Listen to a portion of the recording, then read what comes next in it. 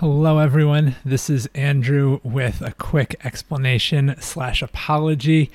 The audio, my audio in particular, is pretty poor during the introductory segment of this episode. Thankfully, this is not an issue during the interview. Essentially, I was on the wrong microphone while we were recording the introduction, and I failed to notice it. For reasons that will become obvious, we didn't want to re-record the introduction. So I apologize to everyone affected by this, to you, to Carlos, and to our guest, that my sloppiness here interfered with what turns out to be a kind of special moment, but I hope that you will forgive this and enjoy the episode. Danger is stealing in as relapse hums above the din. It's hard to know if this will be the day when you give in. Hello and welcome to episode 404 of the Thinking Poker Podcast. From Catonsville, Maryland, I'm Andrew Brokus. And from Las Vegas, Nevada, I'm Carlos Welch. We will be joined shortly by Lara Eisenberg, who is a Maryland area, not quite professional poker player, but extremely serious poker player. It's becoming a larger and larger part of her profession. Most notably, she took second place in the $1,000 WPT Prime event at the Win in December of 2022. And she also has a WSOP bracelet from the WSOP women's event in October of 21.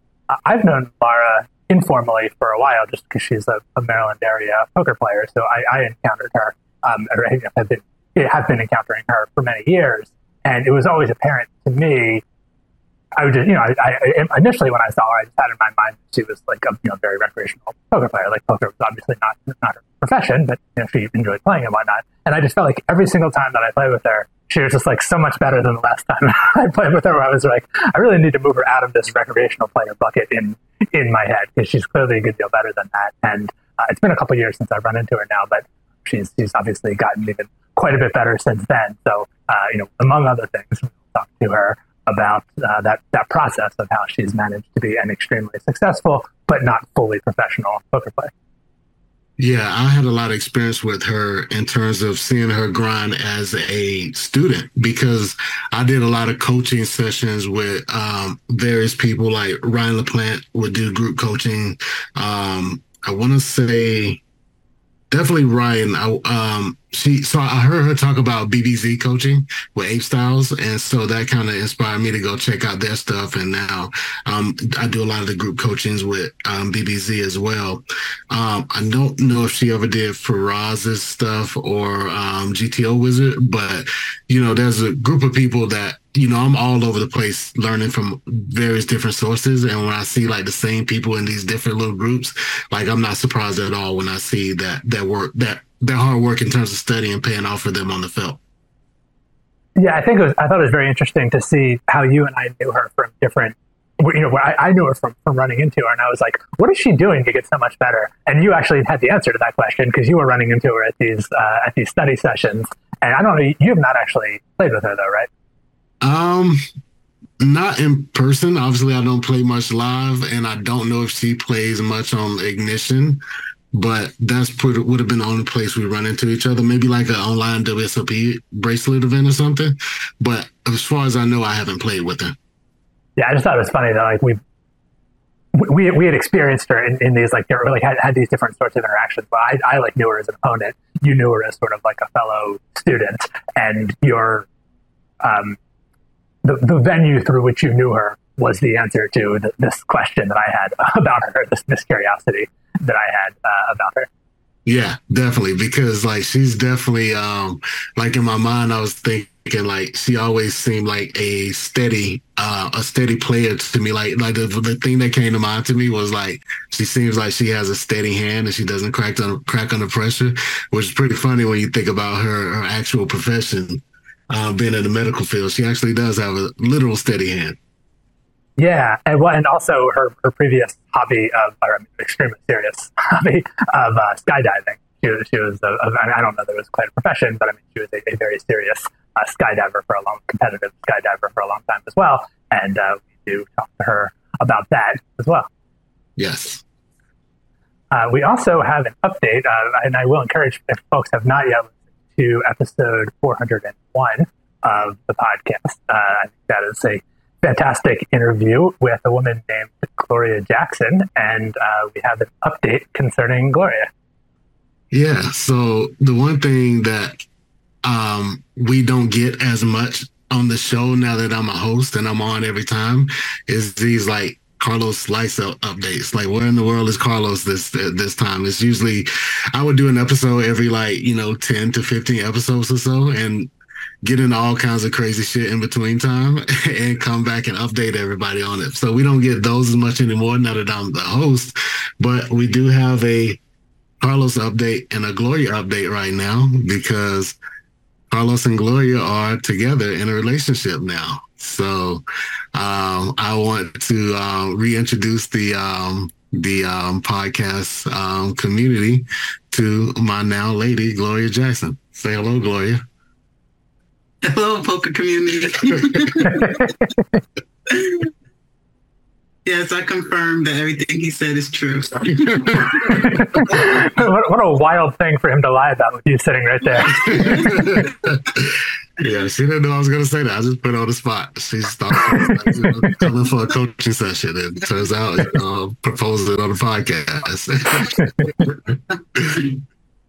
Well, it's good to hear your voice on the show again. Thank you. Thank you.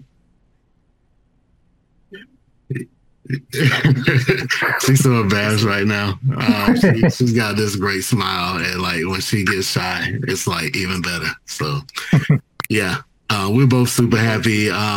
We definitely. I reached out to her to get her on the episode in the beginning of March, and we've been talking a lot since then. And yeah, just saw how much we had in common, and just kind of develop this friendship that quickly grew into more, and now we're here. So we are together.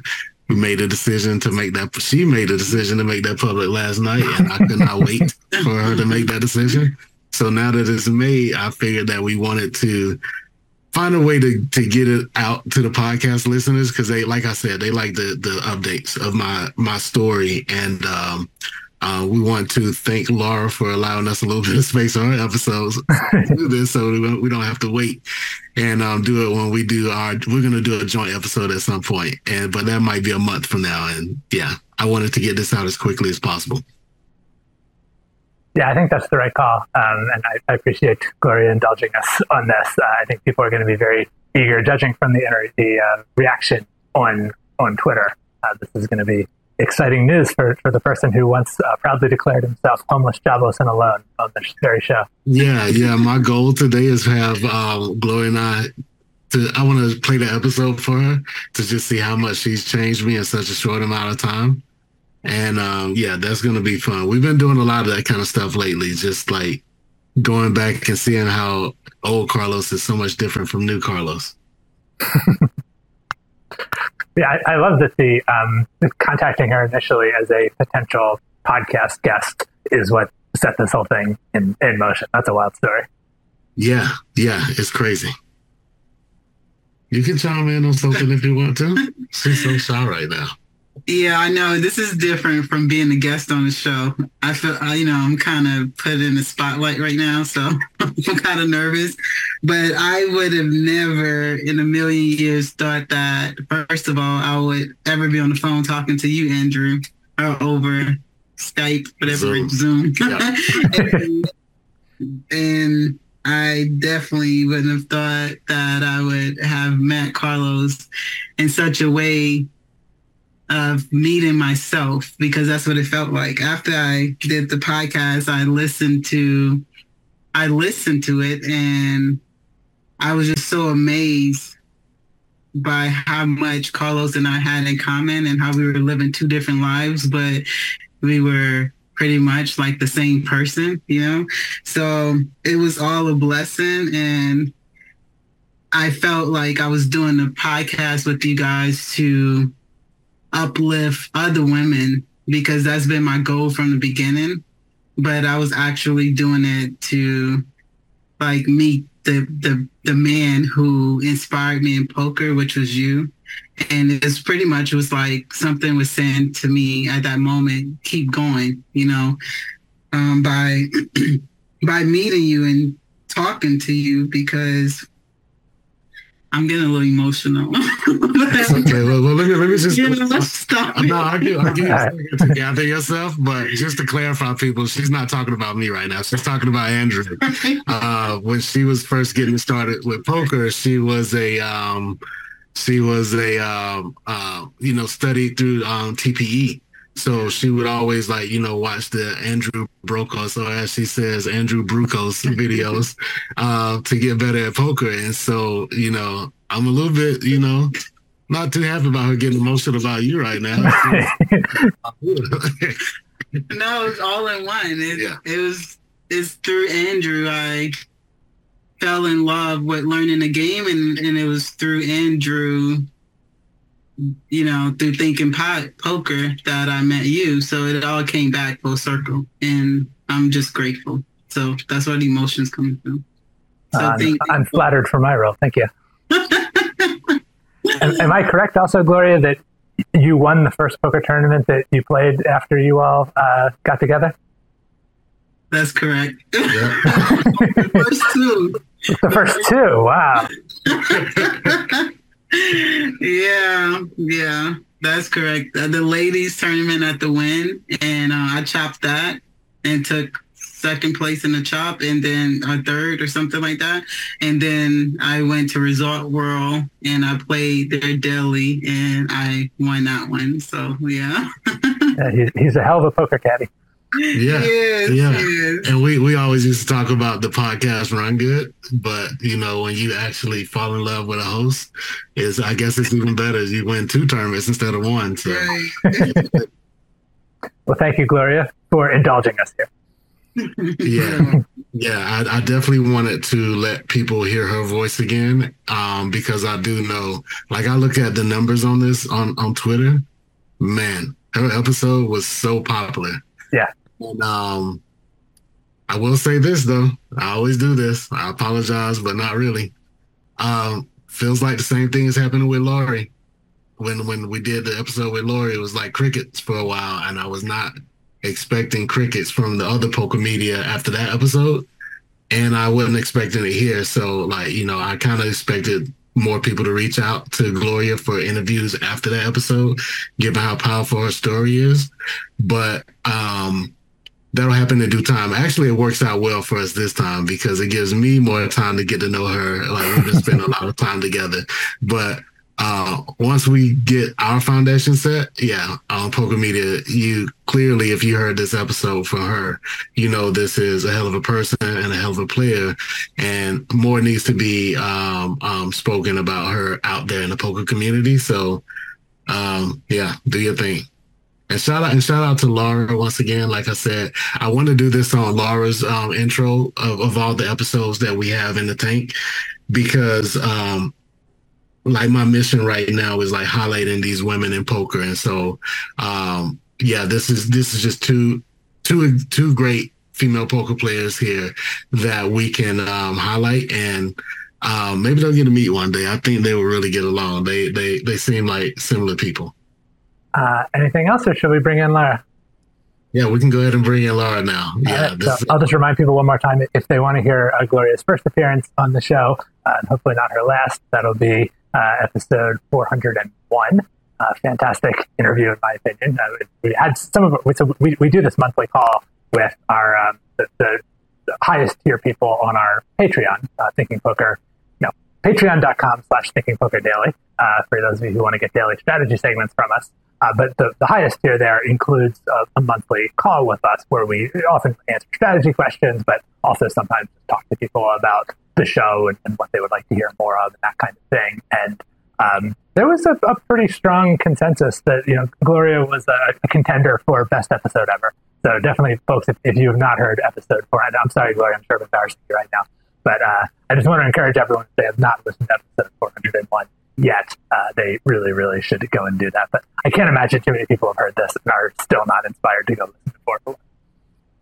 Yeah, like I will say 2 names that came to mind right away were both Lee Jones and Tommy Angelo. From what they've heard, they've instantly became big Gloria Jackson fans. And so I would say pretty much everybody in that call who had heard the episode felt the same way. And I felt a little weird about it because I've been on 30 episodes and I've been putting in the work, and she just comes out of nowhere. And all of a sudden her episode is like the best episode ever. But, you know, I'm okay with that because I'm a little biased at this point. I also want to say I have the weird anxiety that I said Gloria Johnson at some point, and if I did, I apologize. I didn't hear it, but I'm smiling too hard to hear anything right now. Well, congratulations to you both. Thank you for sharing your story with us.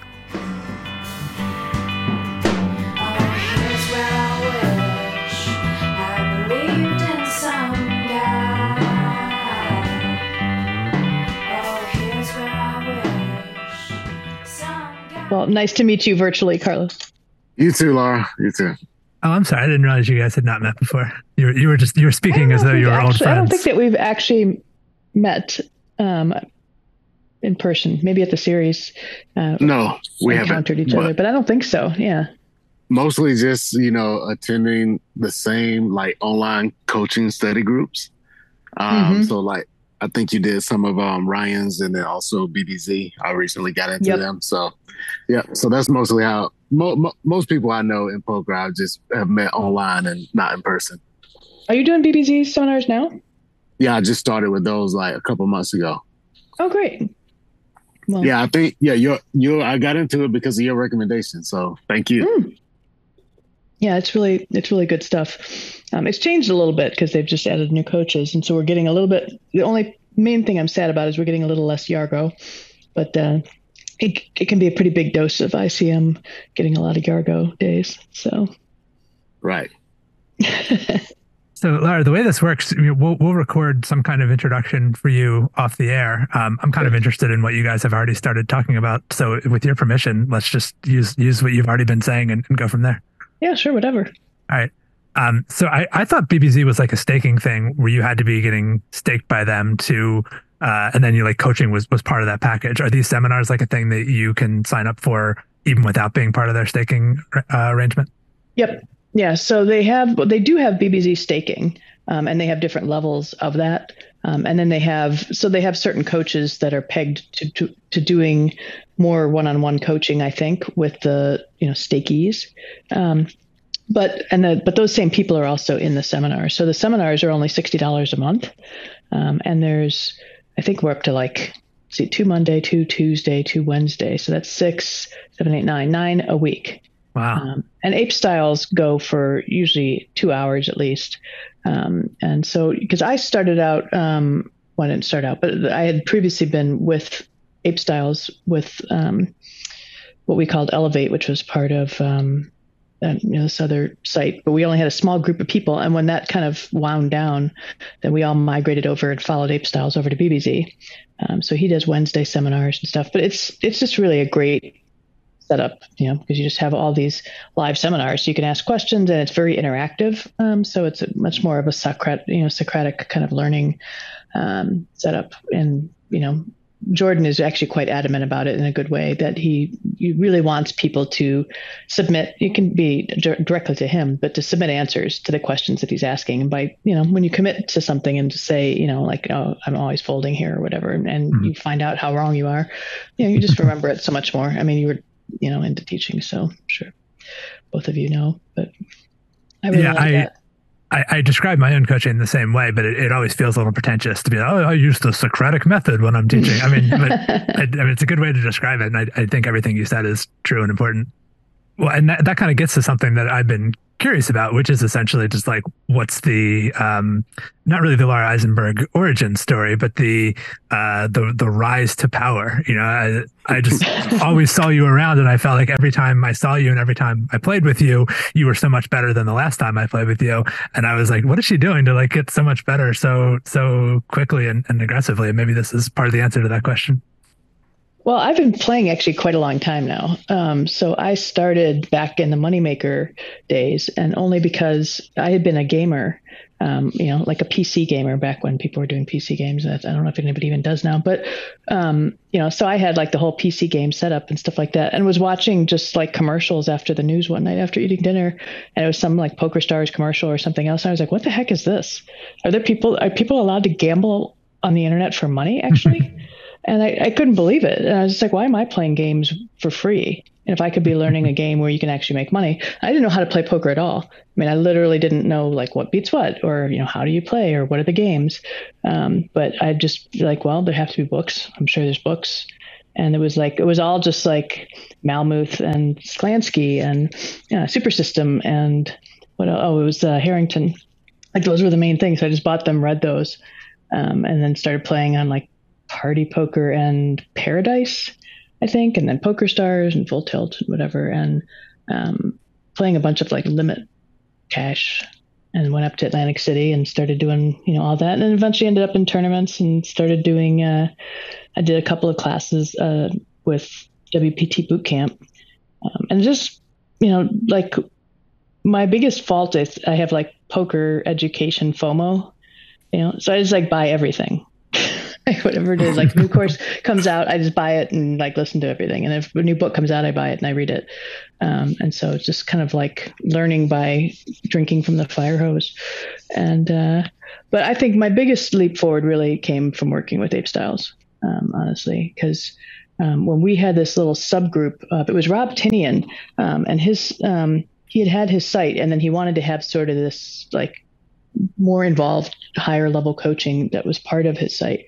And he said, it's going to be, you won't believe who the coach is going to be. And I was like, oh, what's Ape Styles? And it was going to be $297 a month, which was a lot then compared to most sites. But I was like, well, that sounds amazing. So I was like, you get to lock it in if you do it right away. So I immediately signed up, and we ended up with this really small group of like 15 of us basically that went on for a couple of years, starting in like 2017, I think.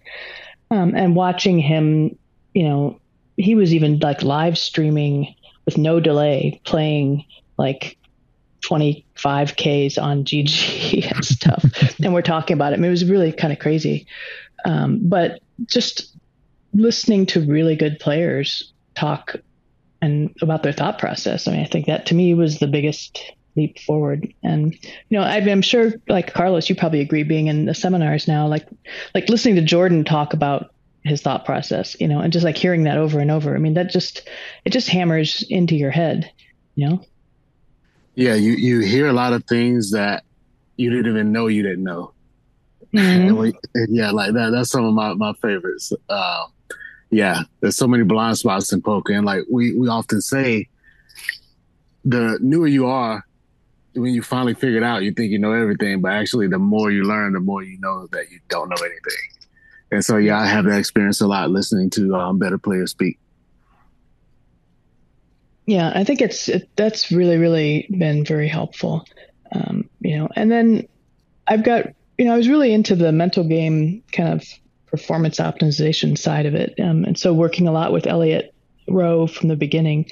And I think that was very helpful as well.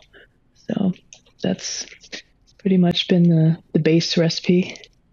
Well, I love the bit about just like seeing poker on TV, having never played poker yourself, and just immediately thinking like, oh, I could probably get good enough at that to make money. Like that's a very unique, because I mean, we've heard, I don't know, hundreds of people's origin stories at this point from doing the show. And of course, a lot of people have that I started in the Moneymaker era story, but usually it's more similar to my own, where it's like, oh, I grew up playing poker and I was always sort of interested in it. And then I was just, graduating from college around the time that happened. It was sort of perfect timing to get into this. But the idea of someone just seeing that and having the confidence to say, oh, I could probably get good enough at that to make money, like it's great.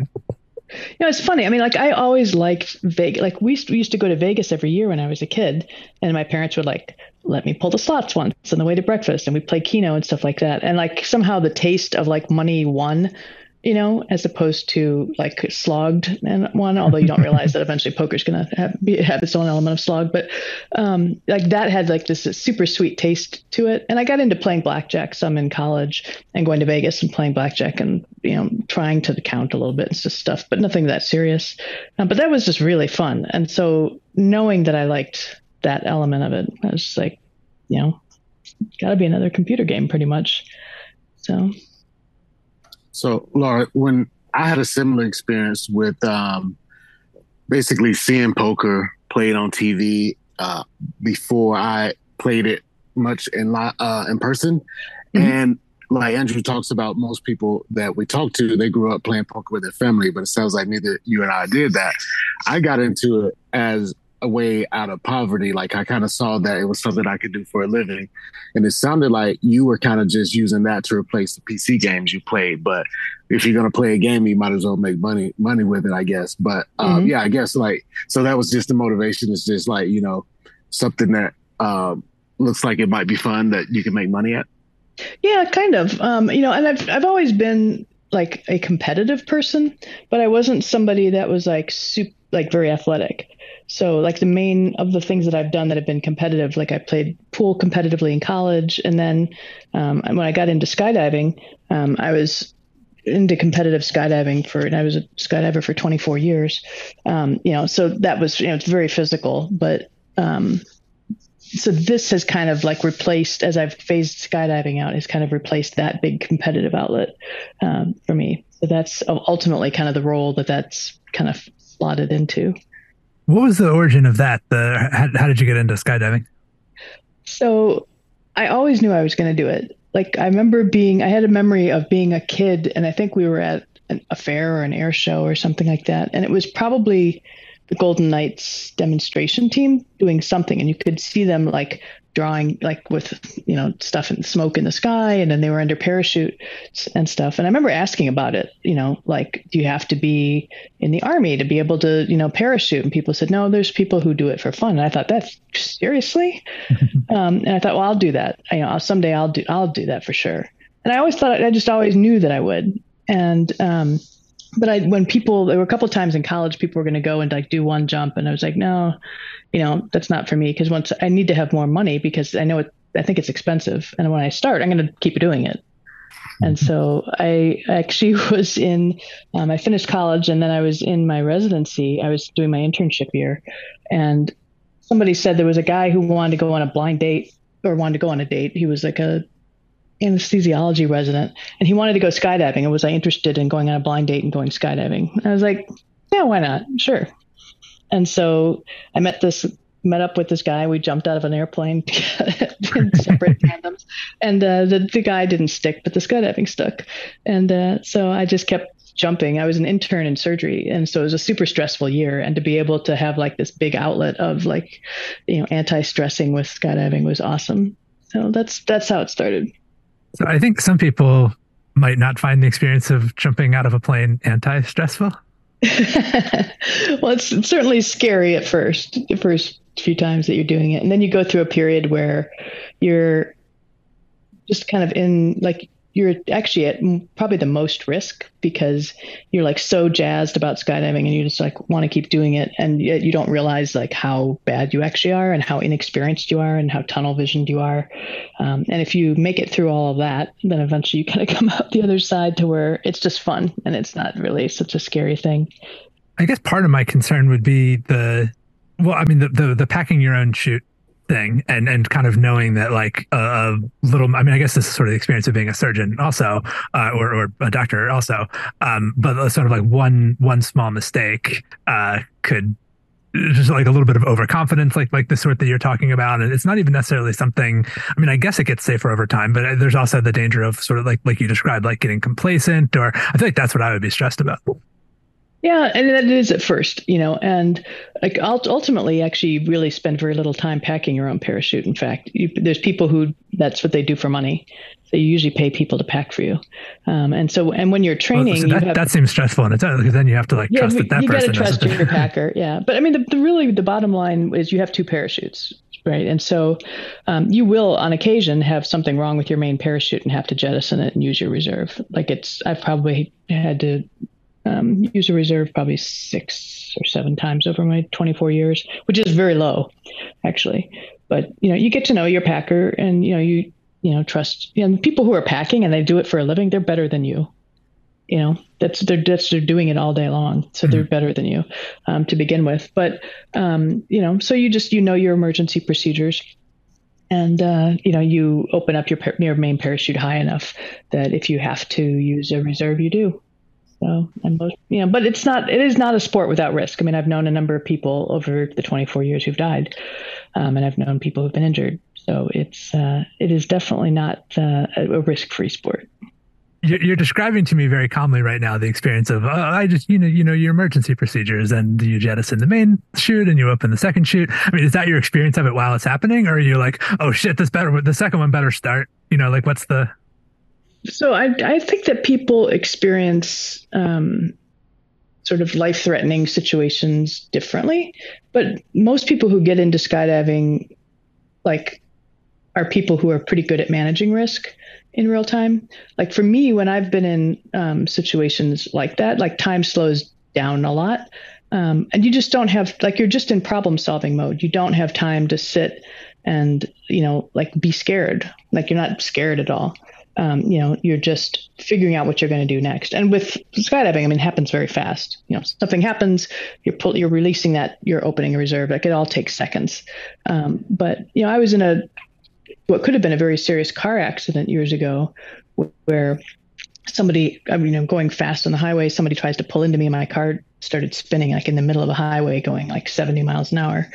And I had a stick shift, and so while I'm spinning in the middle of the highway thinking there's a chance I might come out of this spin still going straight forward, and maybe I'm not going to crash, and should I be downshifting, trying to think about how do I try to come out of this as safely as possible. And then it's oh no, we're going off the road. And then I was into a guard, one of those guard rope things, and stopped the car, tore the car up. But I don't get too panicked at the time. And I suspect that that's probably not uncommon. It's just that you're just in problem solving mode, Yeah, that's what I was going to say. I imagine that skydiving is probably safer than driving. If you think about how often we are barreling down the highway at, like you said, 70 miles per hour, especially in Vegas where 20% of the people are drunk. There's that. If you go by minutes involved in the sport, I would say yes, but skydiving definitely is not a risk-free sport. It's so much safer than it was in the beginning, just because the equipment is so much better, and there's automatic openers so that if you're knocked out, that your reserve parachute is going to be opened when you go through a certain, altitude window.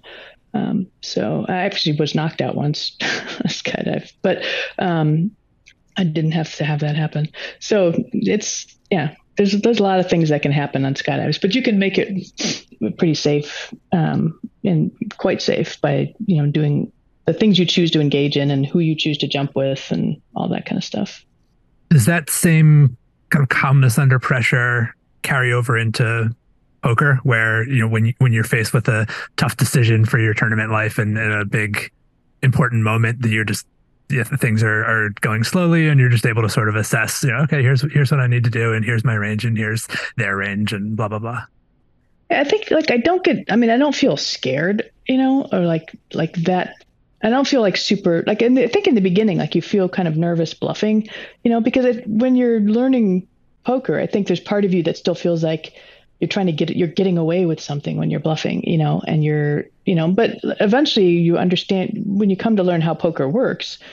You basically, Jordan will just talk about, you have values, and you have value hands and you have offsets, and so once you know that the move that you're making is a correct move for the circumstances, you just make it. That's the end of it. And it's I would prefer that somebody fold when I don't have, when I'm doing it with ace high, but the correct decision has been made. And I've been really trying to focus on having my mindset be around that, which is, anytime you enter a poker tournament, most of the tournament is already decided. The cards are going to come out in the order they're going to come out, and most of the decisions are straightforward. You fold 7 deuce, you raise aces, it's not like that much variation. There's certain situations and, where you're going to influence things, but a lot of it is fairly set. So you're kind of watching a movie that's pretty much been scripted. You can mess it up. You can certainly screw the movie up, but most of it should be played in a certain way. And that's your job, is to try to, make the very best move for each situation. And if you've done that to the best of your ability on that day, that's all you can do. And most of the time, you're just going to walk away and not cash and then move on to the next one. And I think if you get too arrogant and think that you are the one driving this ship in all circumstances, it's ridiculous. You're not, Yeah, I think that's really well said and very important. I do think that is what leads a lot of people astray, is that belief that they should have been able to control something. And I think sometimes you get that feeling when a tournament has been going really well for you, that it feels like everything that has gone right has been because of good decisions that you made. And so then it feels like it's your tournament to blow, as long as I don't screw it up, then this will continue operating the way it's been operating for the last 4 hours, when in fact you've just been riding a horseshoe for. Right. Yeah, exactly. I think you just have to, and volume is the cure, and that's why playing online, when you no longer get that, tossed around when somebody hits something and it's they hit their, 5%er. What's going to happen? It's going to happen 5% of the time, which isn't that low. Those things are just going to happen. And if you just sit and you allow yourself to get on this giant emotional roller coaster of these huge ups and downs and swings, that's exhausting. And so, which was in the prime tournament I was just in, I don't know that I've been at a final table where I've been all in every other hand practically, like we were for a little while of it. And that's kind of nuts, but it was just it's fun because it's all right, I have jacks and he has ace queen and we're going all in, of course, so it's just it's going to, whatever it is what it's going to be. And it wasn't a lot of, it was, I definitely, and not like I played perfectly and I made mistakes, but it was really helpful, I think, listening to high level coaches and realizing that they are making mistakes too, every tournament. They're making fewer mistakes than me, and, smaller mistakes, but that everybody's just on this trajectory of learning. And that's the point. So, yeah, I think tournaments are to some degree designed to mess with exactly that experience of volume that you're describing, where it's yes, you're going to play a lot of tournaments, but there's only one WSOP main event. How many opportunities are you going to have to make a 6-figure mistake, or you're only going to make so many final tables in your career? I think it's in many ways easier for a cash game player to tell themselves, oh, it's just another day at the office. And there are certain tournament experiences that feel more special, and I think that are created to feel more special precisely so that people can experience that thrill of this actually is a once in a lifetime or a thrice in a lifetime opportunity. Yeah. And I think when I was at the prime final table, I felt number one, just walking in the door, it was my biggest cash because we were already at 140K. And so it's I'm walking in as the chip leader, but anything can happen and I could be out in 6th. And I have to just be completely okay with whatever is going to happen is going to happen. You 2 coolers and you're done. That's all it takes in one of these situations. And so what I really wanted to do is just enjoy it and have fun. I can control that piece, and, I want to play well and not make a total fool of myself. That'd be ideal, but just not getting, it's not like I wasn't involved. When I was all in, it's it's exciting and it's, and it's fun, but, you just can't be devastated, the way things, turn out. It's just flips or flips. Yeah, I meant to say also when you were talking about the nervousness around bluffing, for instance, I think the times that I've been most nervous is when I wasn't sure that it was a good bluff, where it was I was kind of acting out of desperation. And then I was oh crap, I hope he doesn't like figure out what's going on, versus if I know it's just like I'm definitely supposed to bluff in this spot, so it's not a matter of my opponent sussing out that I'm like bluffing too much or getting a, I guess they could get a physical tell on me, but versus if it's a thing where I'm like, oh, I don't even know if I'm supposed to bluff with this, or it feels like I'm acting out of desperation, then because I'm less confident, I guess then I'm also worried that there's more my opponent could potentially pick up on it and take advantage of. Yeah, I agree with that. I think just as I'm probably more likely to beat myself up over a mistake that I've made than I am about, just like something that, where I ran bad in a spot or whatever. But then that by the same token, I think maybe if I've acted too fast, and you're realizing as you're sitting there and they're tanking, you're like, you know what, my blockers kind of suck. Right. And you're like, that's not really great. Like I'm starting to really hate that I have the spade here, and then you're like, but let's just think about pink elephants or something else different because, your chips are in the middle. So well, and their tanking is like giving you time to reflect on everything you might have done wrong. Yep. Yeah, exactly. It's funny. What was the transition? I mean, you mentioned starting with limit games. How did you move into playing no limit tournaments? So I hadn't played No Limit at all and didn't really understand it. But I remember I was up at like the Tropicana or something playing, like I wanted to play and I wanted to play like 2-4 or 3-6 or something, and they didn't have any seats. They said, we have 1-2 No Limit seats. I'm like, man, I don't know what I'm doing there. And they're like, oh, it's just the same, except you can bet more money. I'm like, I don't really want to do it, but okay. So it's a way I can play something. And so I remember sitting, I was like, this seems pretty different. I was like, I actually really like the fact that if I think that somebody's drawing, I can bet bigger and make it worse. Like I didn't know what I was doing, and it's like you think back on some of these times that are so funny. I was playing limit in the early days, like at the Bellagio or something. And I raised on the river, and I remember this guy like staring me down, and it was like a young Asian kid or whatever. And he's like, you have Jack 9 here? Is that in your range? And I remember having the very distinct thought of, what's a range? Like, what is he talking about? Like, I don't even know what he's talking about. And I remember just thinking about that. So it's like, whatever it is that he thought he was reading on my face, I'm thinking, what's a range?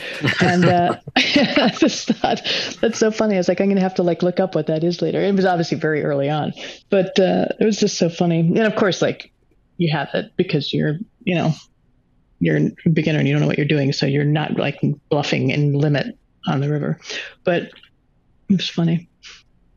Yeah, I mean, for all the people who think it's no big deal to talk strategy at the table, like this kid created the monster that is Lara Eisenberg by teaching her about the existence of ranges. Well, the person who probably, right, when I was, so from playing that No Limit the one time, then there were some charity tournaments around DC. So that seemed like a fun way to get to play live tournaments that were around here. So I played some of those and then really liked it. Like I liked that it was a story that had a beginning, a middle, and an end. And it was looking for online content. And that's where somewhere along the way that I stumbled into WPT Bootcamp. And so the first one I went to, I think was I think it was either Vegas or Atlantic City. I can't remember, but it was the two Nicks were doing it, and then Linda and Jan. And I had read a lot of stuff by then, so I was already pretty familiar with odds and like how all that stuff worked. But there was, a number of new concepts and stuff like that. And we ended up like at the end of the first or the second day, they would do like these sit and go tables, and so you would do a sit and go tournament, but they were watching you to see like, did you, are you putting into play the stuff they'd been talking about and all that. And I got down to heads up with this guy, and I thought, I think this guy is only like raising when he actually has really good stuff. So I think I can actually just like limp into everything and just, base my play off of what he's doing, which is what I was doing. And then I was like slowly accumulating chips, and then Jan or Linda or whatever went over and whispered in his ear and told him to just basically start raising everything. And so he just started like raising and jamming everything, and eventually we like got in a flip.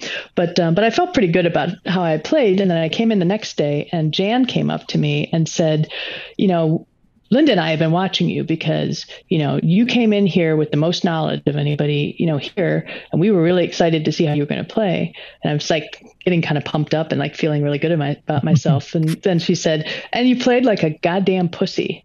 And I went, oh my God. And she just like punched me. I felt like she just like punched me like right in the face.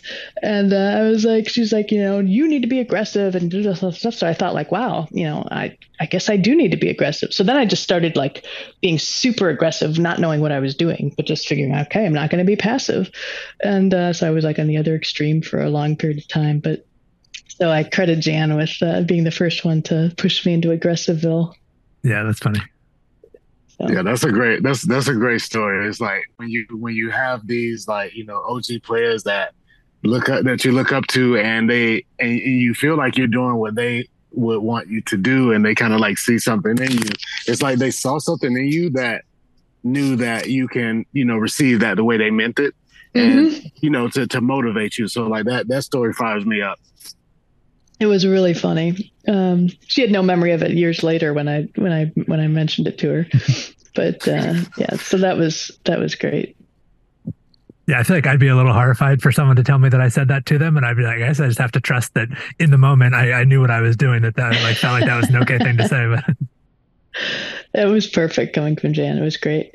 So, but yeah, they did a really good job in WPT boot camp back in the day of creating this kind of a blueprint of structure, which, was designed to allow you to kind of play tournaments and do reasonably well. Like, people didn't like a lot of tournament strategy really wasn't that fleshed out then, so, they basically wanted you to have one bet size, post flop and stuff like that. And it was just but it worked really well. Like you had rules that you followed, and that kind of kept you out of trouble and long enough and not going broke fast enough that you could, play and be in the game for a while. So it was a really great. And it actually, I still hang out with a little group of folks who we got to know each other way back during those times. So it was kind of fun. I've often said, and I think this is getting more and more true, that the real limit or the real cost of most poker training materials is not the dollar value. Like you've mentioned, of all the different things you've done, how many of them felt like a good value in terms of their dollar cost. But the real cost, of course, is the time that you're putting into them. Like, if you're attending 9 seminars a week or even 2 or 3 seminars a week, like that's a much bigger cost than the $60 a month that you're paying for the thing. And I think even a lot of professional players struggle to find the time to engage with that much training material. And I know that you're still working. Is it every other week you're working as a radiologist? Well, I'm actually about to cut back. So okay. As after this particular week that we're on, I'm going to start working 1 week on and 2 off. So I'll be playing a little bit more, but that's generally what it's been. And so, and I think that the point that you're getting to, like, how do you work in that much content, or, going through courses and stuff like that. And I think I disagree with the mantra that I don't disagree with it, but, generally people would tell you like, oh, if you're going to study, you need to fully engage with the material. If you're not taking notes, you're wasting your time, like all these kind of things that you hear. And while I think that if you give somebody a video and you say, I want you to study this optimally, that's the best way to do it. Don't be distracted, take notes, do all this other stuff, but it's not the only way to do it. And if what you can do is have your computer, your laptop, and walk around with it while you're doing chores or doing other things and stay focused enough to be getting a lot out of it, and you can do that day after day times 20 years, you pick up enough stuff, and for a lot of people who are busy and have jobs and have other things going on, that may be, what they can do. And I think it's okay. And that's better than not doing something because you feel like, oh, you're not doing it the way that other people are telling you. You have to do it in order to, learn things. You can, listen to, 10 minutes of a video in the morning and then another 10 minutes while you're having your lunch, and you can listen to 10 minutes, and still get a lot out of that. Yeah. It's like, there's so many people that won't get started unless they think they can do it 100%. And like, those are the people that, we make money against. And we might only be doing it 70, 80%. But like you said, you do it consistently at that rate. It's not about being perfect. It's about being better than your opponent, relative edge. And the other thing is, people have, like, if you enjoy studying, you're going to make time for it. Because if you say you don't have time for it, that means you're using your time for something else. Like, you probably do something you enjoy, during the day. So, like, I doubt very many people are working 16 hours a day. So when you're not working, you're spending your free time doing something you enjoy. And if what you enjoy is studying, then you're going to progress in the game. But if you don't enjoy studying, you're going to do those other things and then say, oh, I can't make time for studying because there's not enough hours in the day. But I can think of a lot of things that a normal person would view as fun and entertaining that is less fun and entertaining than studying to me. Exactly. Yeah. And I think you make small gains repeated over time, just like they talk about with habits, and, if you're doing, like I've always done drills, every day, pre-flop drills, post-flop drills and stuff like that, and, shove, push, fold, shots and stuff like that. If you do that every day, for even if it's 10 minutes, every single day without fail over years, that's a lot of time, thing. It's just that you have to get to the long run of doing that. But I think it's a case in point in that I don't play that much. I don't play as much as a lot of people, and certainly I don't play as much as somebody who's playing online full time. Online at most I play, a couple of days a month. And maybe a really good month, maybe 4 days a month, but that's very rare. And then I just play, tournament series when they come around. That's it. But studying you can do when you have any period of time. Playing online tournaments, to me at least, it's just it's an all day commitment. To play 20 tournaments or however many, I usually play 6 to 8 tables. So, fewer games if I'm going deep in several, but that's about average. But I mean, that's an all day commitment. And if in my job, as it's been for the last few years, working 7 on, 7 off, that means every other weekend is tied up. I like to spend weekends with my wife. So, I'm just not playing as much as other people. But if you are spending chunks of free time studying, you can make up for not playing to it, I think, a pretty significant degree. Does are you on the late registering train? So I will late register. I mean, the bullet that I ended up cashing with the Prime, I max late reg that, not by desire, but I almost didn't fire it because there was such a long line to get back in because they undershot the expectation of the turnout by so much that it was like you were having to wait like an hour and a half or 2 hours to get back in. And so when I busted, it was like I was going to buy in like just very close to the registration closing and knowing I was just going to go to dinner and come back and have like 17 bigs or something. And I was not going to do it. And then there was a guy who's like, dude, it's a $5 million prize pool. And I'm like, yeah, what the heck? It's a donation. Here's another 1,100. And, then that was the one. But online, I will do, like when I first sit down, if there's good things that are open that are in max late reg, I'll go ahead and fire those. But I don't generally make that the plan. And for live tournaments, I like to be there at the start. I don't really have that much of an issue with stamina on tournament days. And I'd rather be in the beginning when you're shorthanded with the weakest players.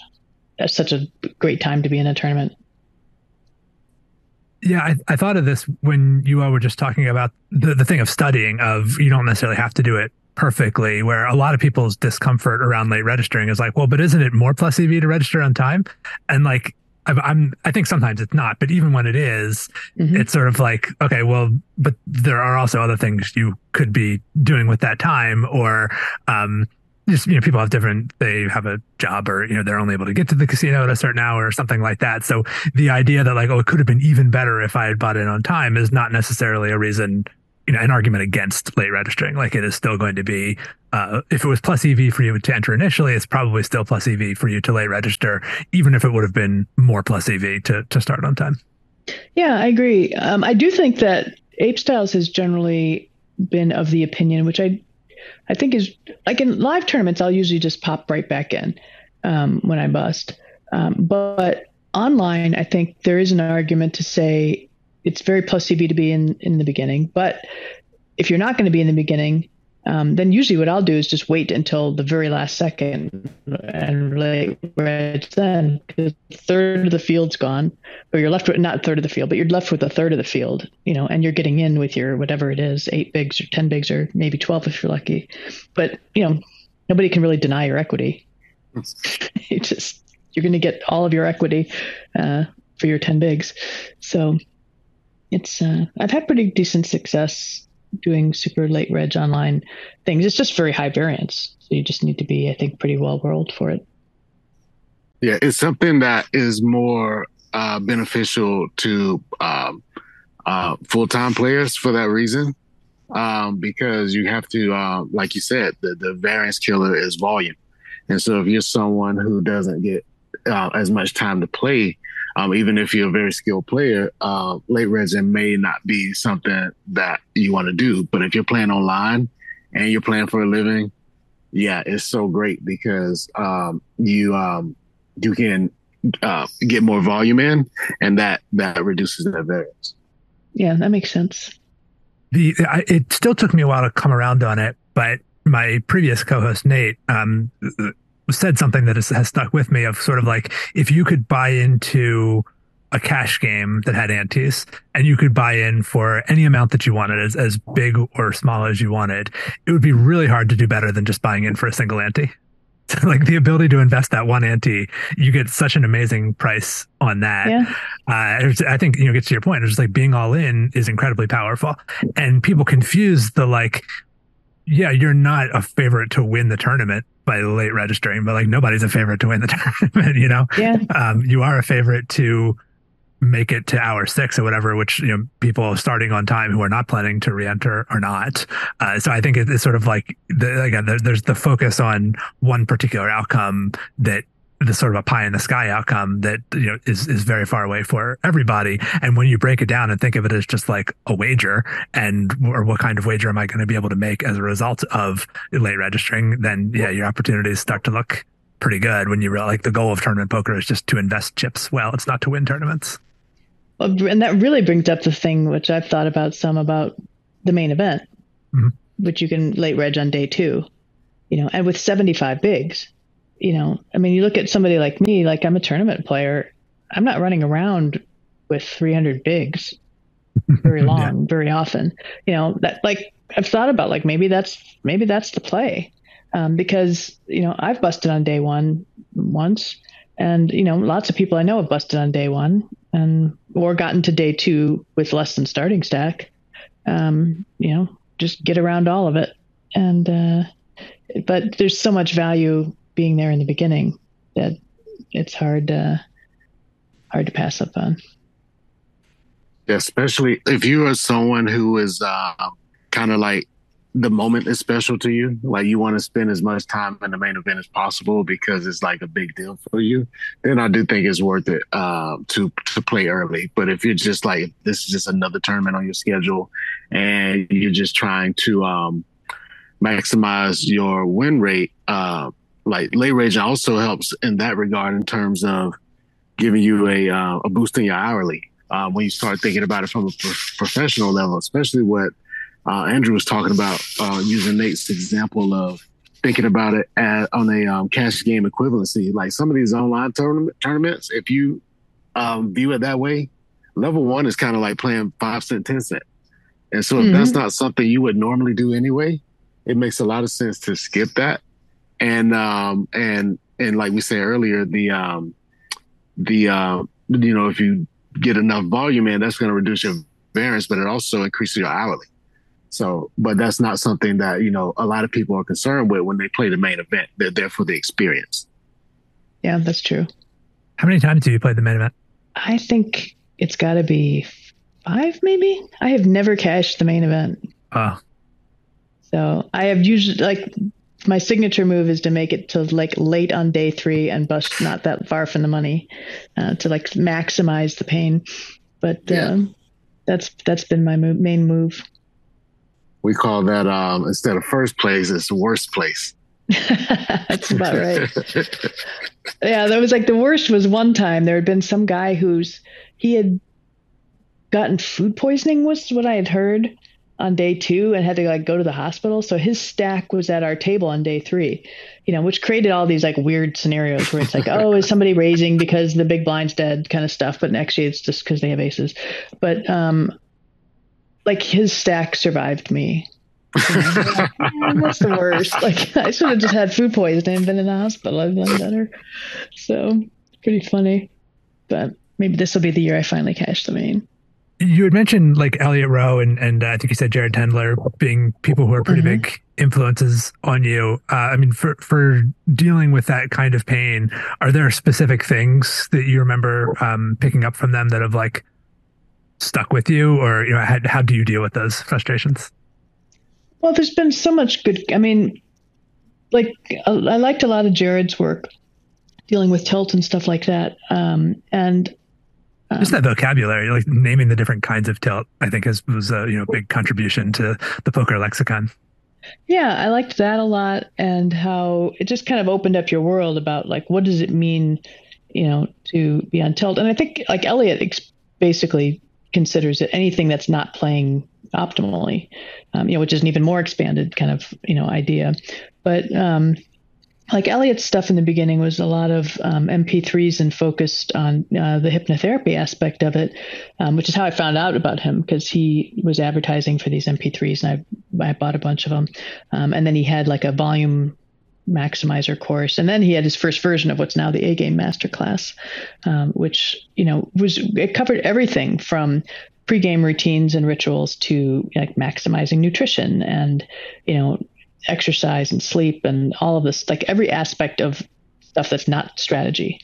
And I just loved that and thinking about like all these edges that you can take and find that are easy, but other people aren't going to be doing them necessarily or doing them optimally. And you can do them and they're free, and so things that you can do in game, of having a mental check-in with yourself hourly, about how you're playing and are you, what things that you can do to, go from your B game to your A game, in the next, thing while you're, next series that you're going up to or whatever.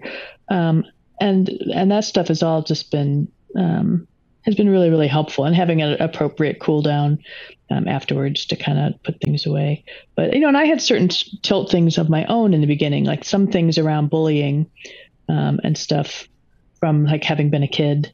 And so, and some of it comes from not understanding like how the game works, so I would get really upset, or just like I'd get off my game if somebody was 3-betting me a lot, and like by a lot, it could be like 3 times, where you're just like, this guy just is picking on me and he just thinks because, I'm not as experienced that he's just going to take advantage of me. Well, screw him, and it's like, oh no, actually he just like picked up 3 good hands. But you're like concocting this giant story about it. And I worked through that aspect of tilt with him, which was really helpful. And then also just some of the things around being stubborn, where, you're beaten, but you just are like, you call anyway, whatever, on the river. Like, I mean, that's just a common, and working through that was another one that he was really helpful with. And so, I think we all have tendencies that we can slide back into if we're tired or, just really off of our game.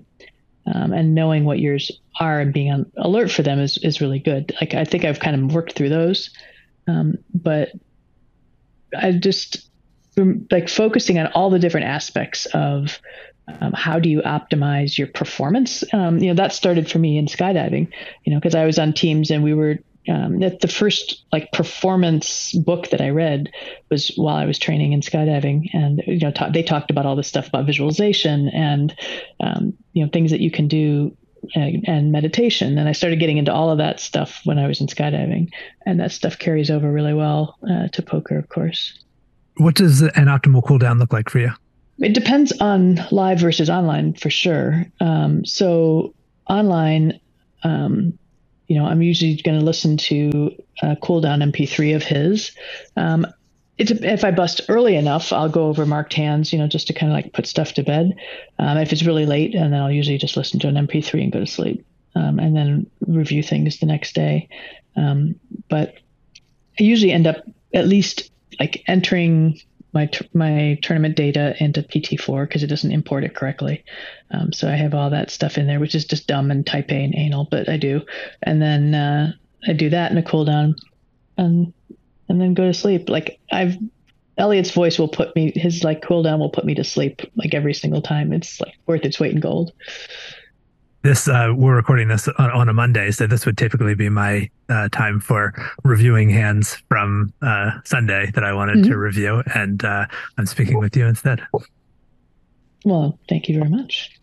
What Oh yeah, I meant to ask you about community. So you mentioned before enjoying the process of studying, and it seemed like hearing you talk about BBZ and some of these other seminars that you'd been in, that there was a sense of community around those. Also, that you're on a first name basis with the instructors, and presumably are kind of like collaborating with the other people in the group and stuff. And am I picking up on something there? Has that been kind of like part of what's making the studying process enjoyable for you?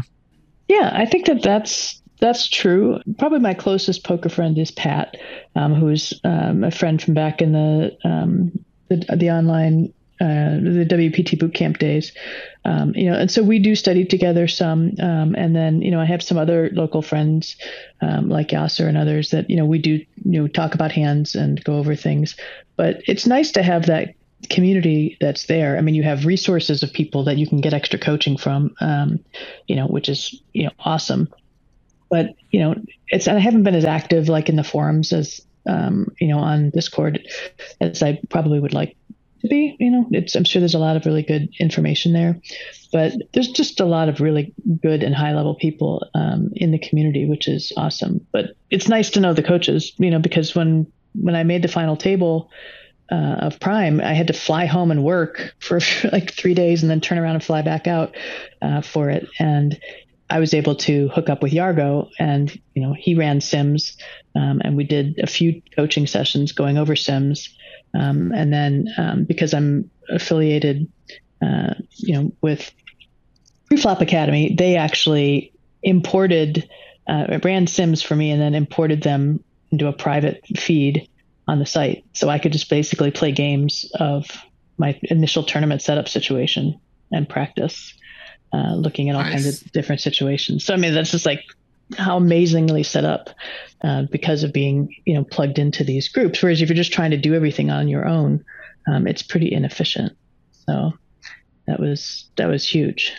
And then Pat and I went over situations too, but having this stuff, having people that can run Sims for you while you're working and doing other stuff is just amazing. Yeah, I don't think I even know what that is. Preflop Academy? So Preflop Academy is, Pavel is the one who, he's one of the founders of it. When we were with Elevate, which was part of Max Value, he created this spreadsheet, which basically just had all of the preflop, like you just click on, 60 big blinds, versus raise first in, I'm the big blind, they're hijack. And it would just immediately show you, the ranges, here's what your 3-bet ranges, what your call ranges, folding, etc. But it was extremely accessible and easy to navigate. And so there were several of us that paid like a lot of money to have this spreadsheet back in the day. And that was the precursor to what is now the site, which has just the most beautifully presented ranges. And so I've been affiliated with him since the beginning, pretty much. And it is just really a great site that you can drill. You can use it as a warm up. You can do drills, and you can just study. So you can like click and compare side by side. So like, let's say you're wanting to explore your response as the big blind versus the button, 40 big blinds effective. But you don't want to just look at chip EV. You want to look at, if half the field's gone, if you're left, if you're on the bubble, if 10% of the field's left, you can just put those, click through and just and compare all of those ranges immediately side by side in a really beautifully visible format. And you can import them into PO Solver or other solvers if you want to run things on your own from there.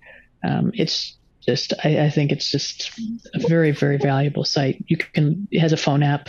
It just makes learning pre and post or pre-flop ranges really good. They're working on some post-flop stuff as well, but they've got ICM, all these final table solves.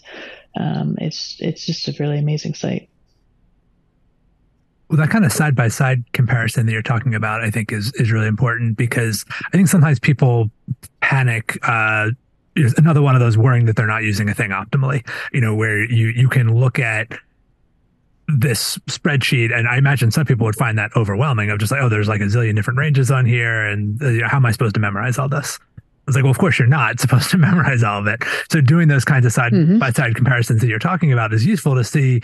You learn heuristics of like, okay, when you're under the gun, you do this, and when you're in the hijack, you do this, and then when you're in the button, you do this. And so what is this general trend of, as I move around the table, how do these ranges start to change? It's not that you're memorizing the range at every single spot, or as I get deeper, how do my ranges change? As I get shallower, how do my ranges change? So being able to do those comparisons and having different like visualization tools, for me at least, that's been huge for better understanding these concepts. Yeah, there's a lot that I think has evolved visually that has been really helpful. So like the color coding and things that they have on Preflop Academy is really great. And of course, like GTO Wizard, which I think you're affiliated with, we use them tons in BBZ as well. Just the visual representation that they have of like, wow, okay, so you can look at, and see what your whole flop strategy is here on every single flop in this, setup. And just seeing it graphically is like amazingly helpful. And there's just the way that they represent things with colors and graphically, like with that thing where you kind of tile across the bottom and you can see like, oh, wow, like I'm basically like almost always like checking at least 70% of the time, out of position here. And that really sticks in your brain, more than just people saying things or, trying to look at things one range at a time. Yeah, it's been cool, the stuff that I've been writing for them, because I was very aware when I was writing my books of like, it would be nice to be able to, I'm a very like words oriented person. So I still find the visualizations helpful, but I think I don't always appreciate how much some people truly need that. Like that, seeing the thing is essential for some people. And so I was aware of that in writing my books, but I didn't have access to the tools, or I wasn't that good at creating that kind of material myself. And so now writing about poker and having access to those kinds of visualization tools, and to be clear, a lot of this I'm not actually doing. They have a team that's like better at using those tools. So I like write the articles, and then they still often are the ones adding the graphics to them. But yeah, I just feel like I feel like I learned things rereading my own articles now. Just like seeing the visualizations that they've added to it is like enhancing my understanding of stuff that I wrote. Yeah, I liked, in your Play Optimal Poker books, I thought it's books that are written really well, that are also where a way of thinking is then reinforced over and over again.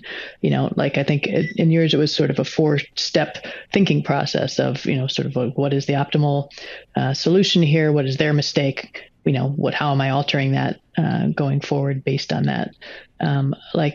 That having thought processes like that, I think are really very helpful.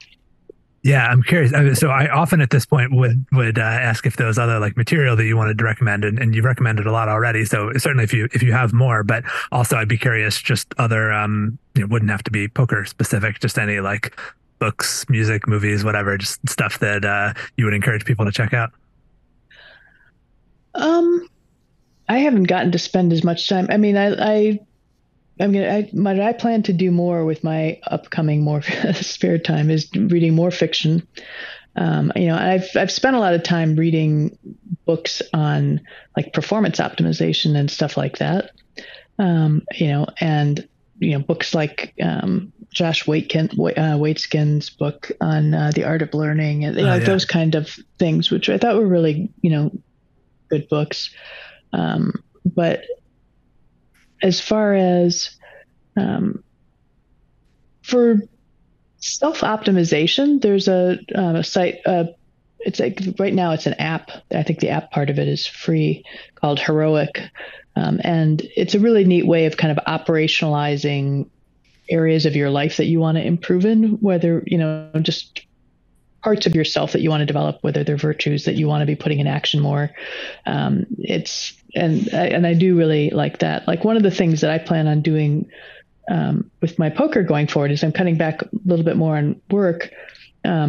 Is I decided before the Prime event that I was going to donate 10% of my net winnings to charity, which I did. I was able to give 30 grand to things directly benefiting Ukraine for buying ambulances, and then Jose Andres charity. And that's kind of one of the directions that I see my poker career going forward, is to be able to, use it as a platform of a way to be able to give back.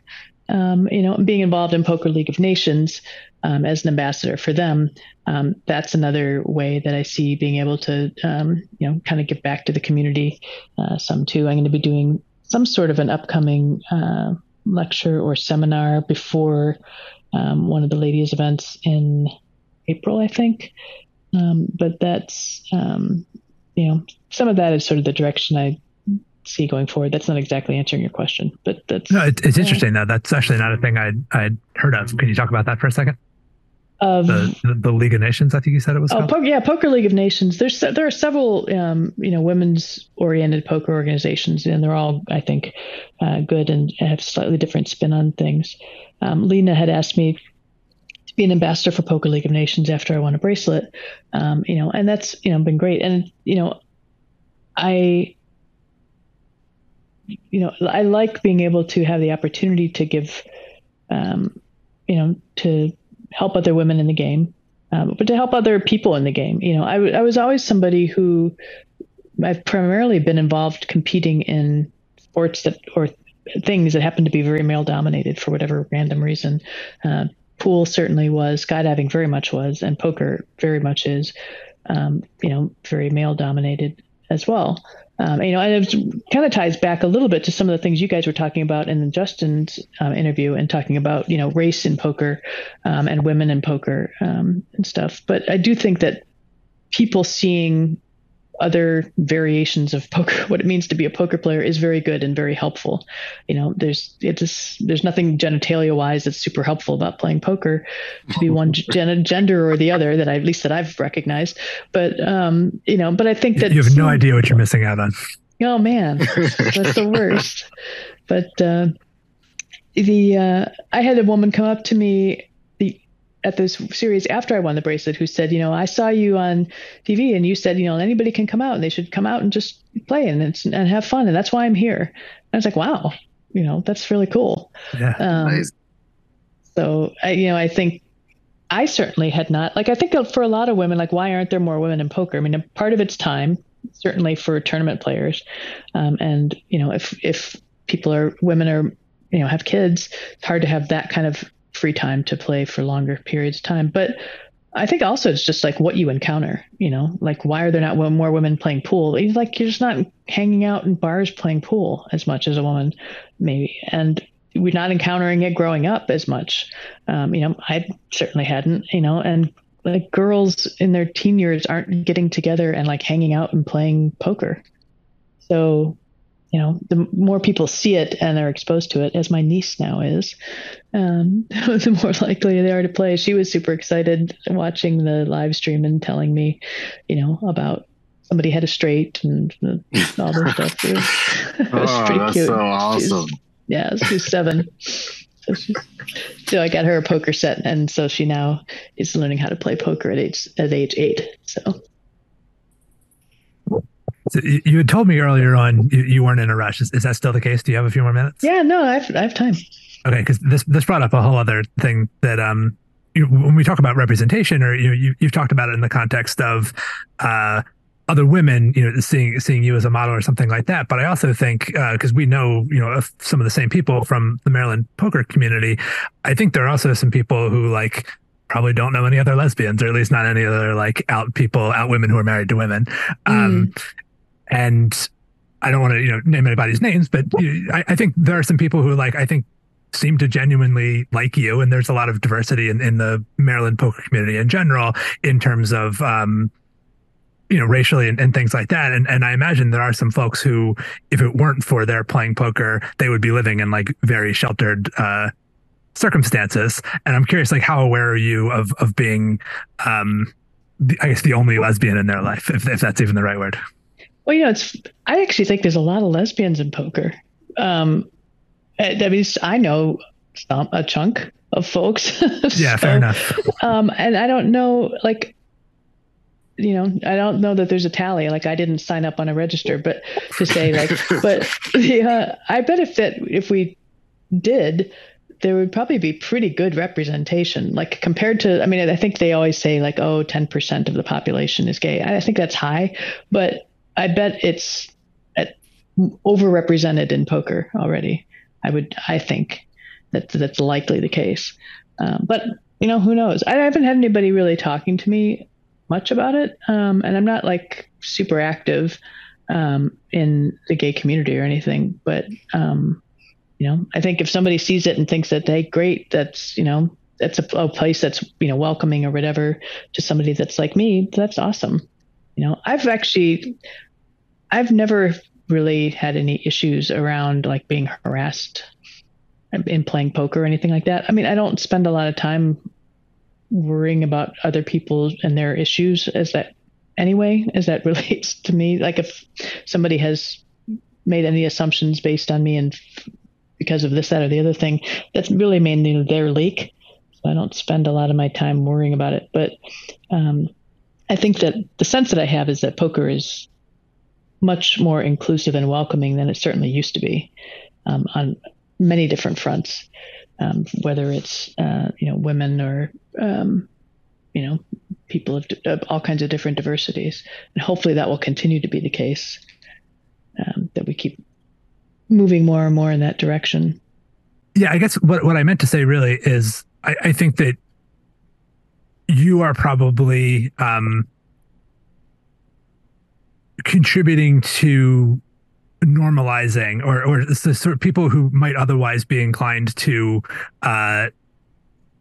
make assumptions or to think like, that's I don't know, just like don't have any connection otherwise to gay people, and through poker, not only yourself, but people that they're meeting in poker, like their existence in that community. I guess it's not just representation that you're providing to other women or to other gay people or something, but to people who might not otherwise interact socially with very many gay people. It seems like that's, I think it's part of the value of poker in general is like bringing different types of people together.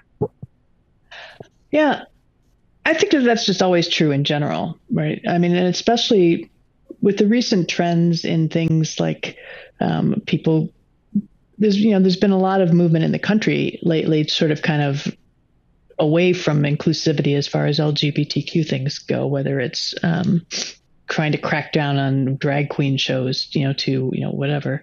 Hopefully that trend will not continue to go in that direction. But I think that the more anybody sees people outside of the normal circles that they're walking in, that's great, and, whether it's racially related or, gender or orientation, whatever it is, I imagine that there's, I haven't had a lot of people asking me, direct questions, along those lines, but, if I am, somebody hasn't been exposed to a lot of gay women and there I am. And that's, one example of somebody who seems half reasonable. And I think that's probably pretty good.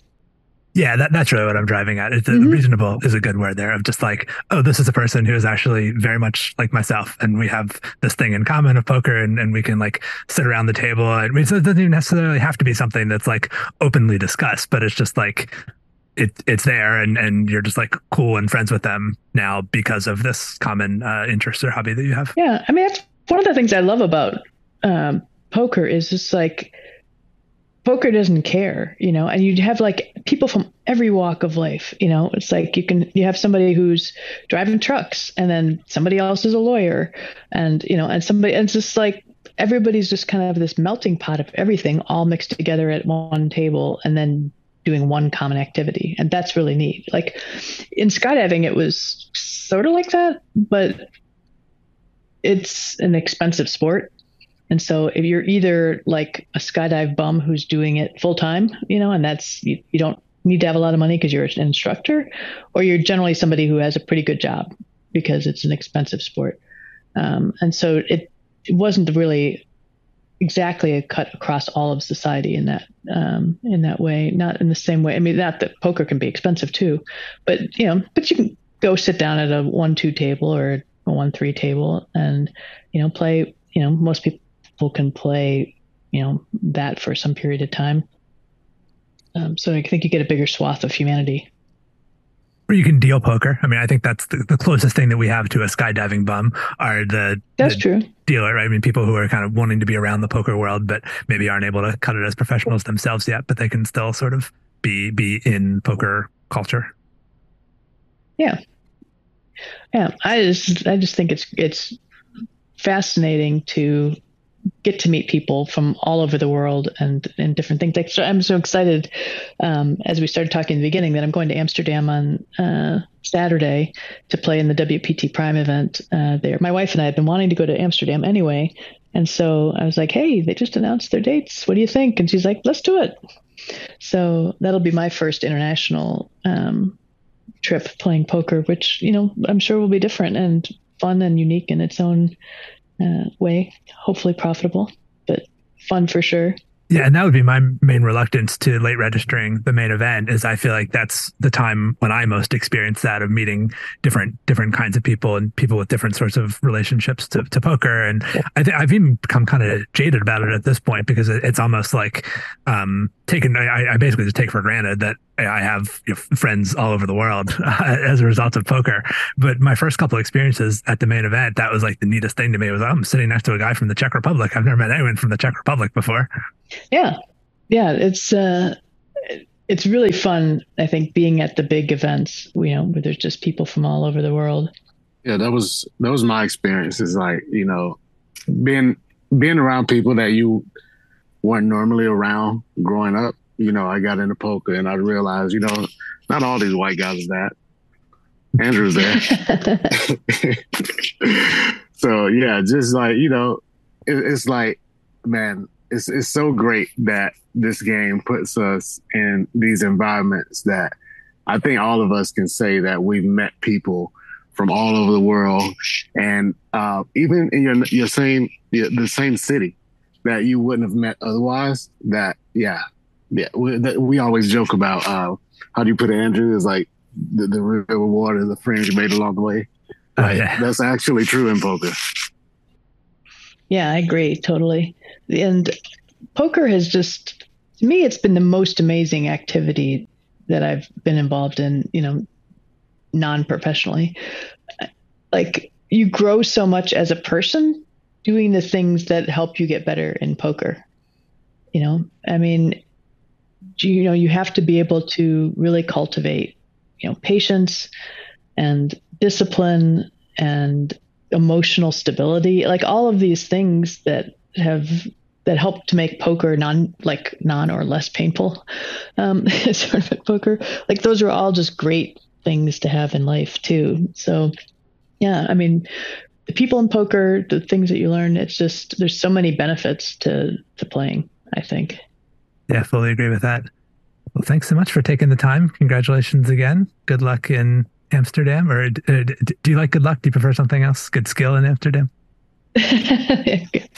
Win your flips in Amsterdam. It'll be fun. So, and hopefully see you, Andrew, back out on the Felt in Maryland. I would enjoy that. Pretty safe now. All right, take care. You too. Bye. Okay. Rain, tapping on my window pane. Feeling faint, feeling ashamed. Spread too thin and hoping for a synonym for a word that could take away the pain. Sleepless nights, do I need some kind of pill? Or the devotion of a Carmelite, or the fair passage of a bill? And who will sign us into law. I know you won't.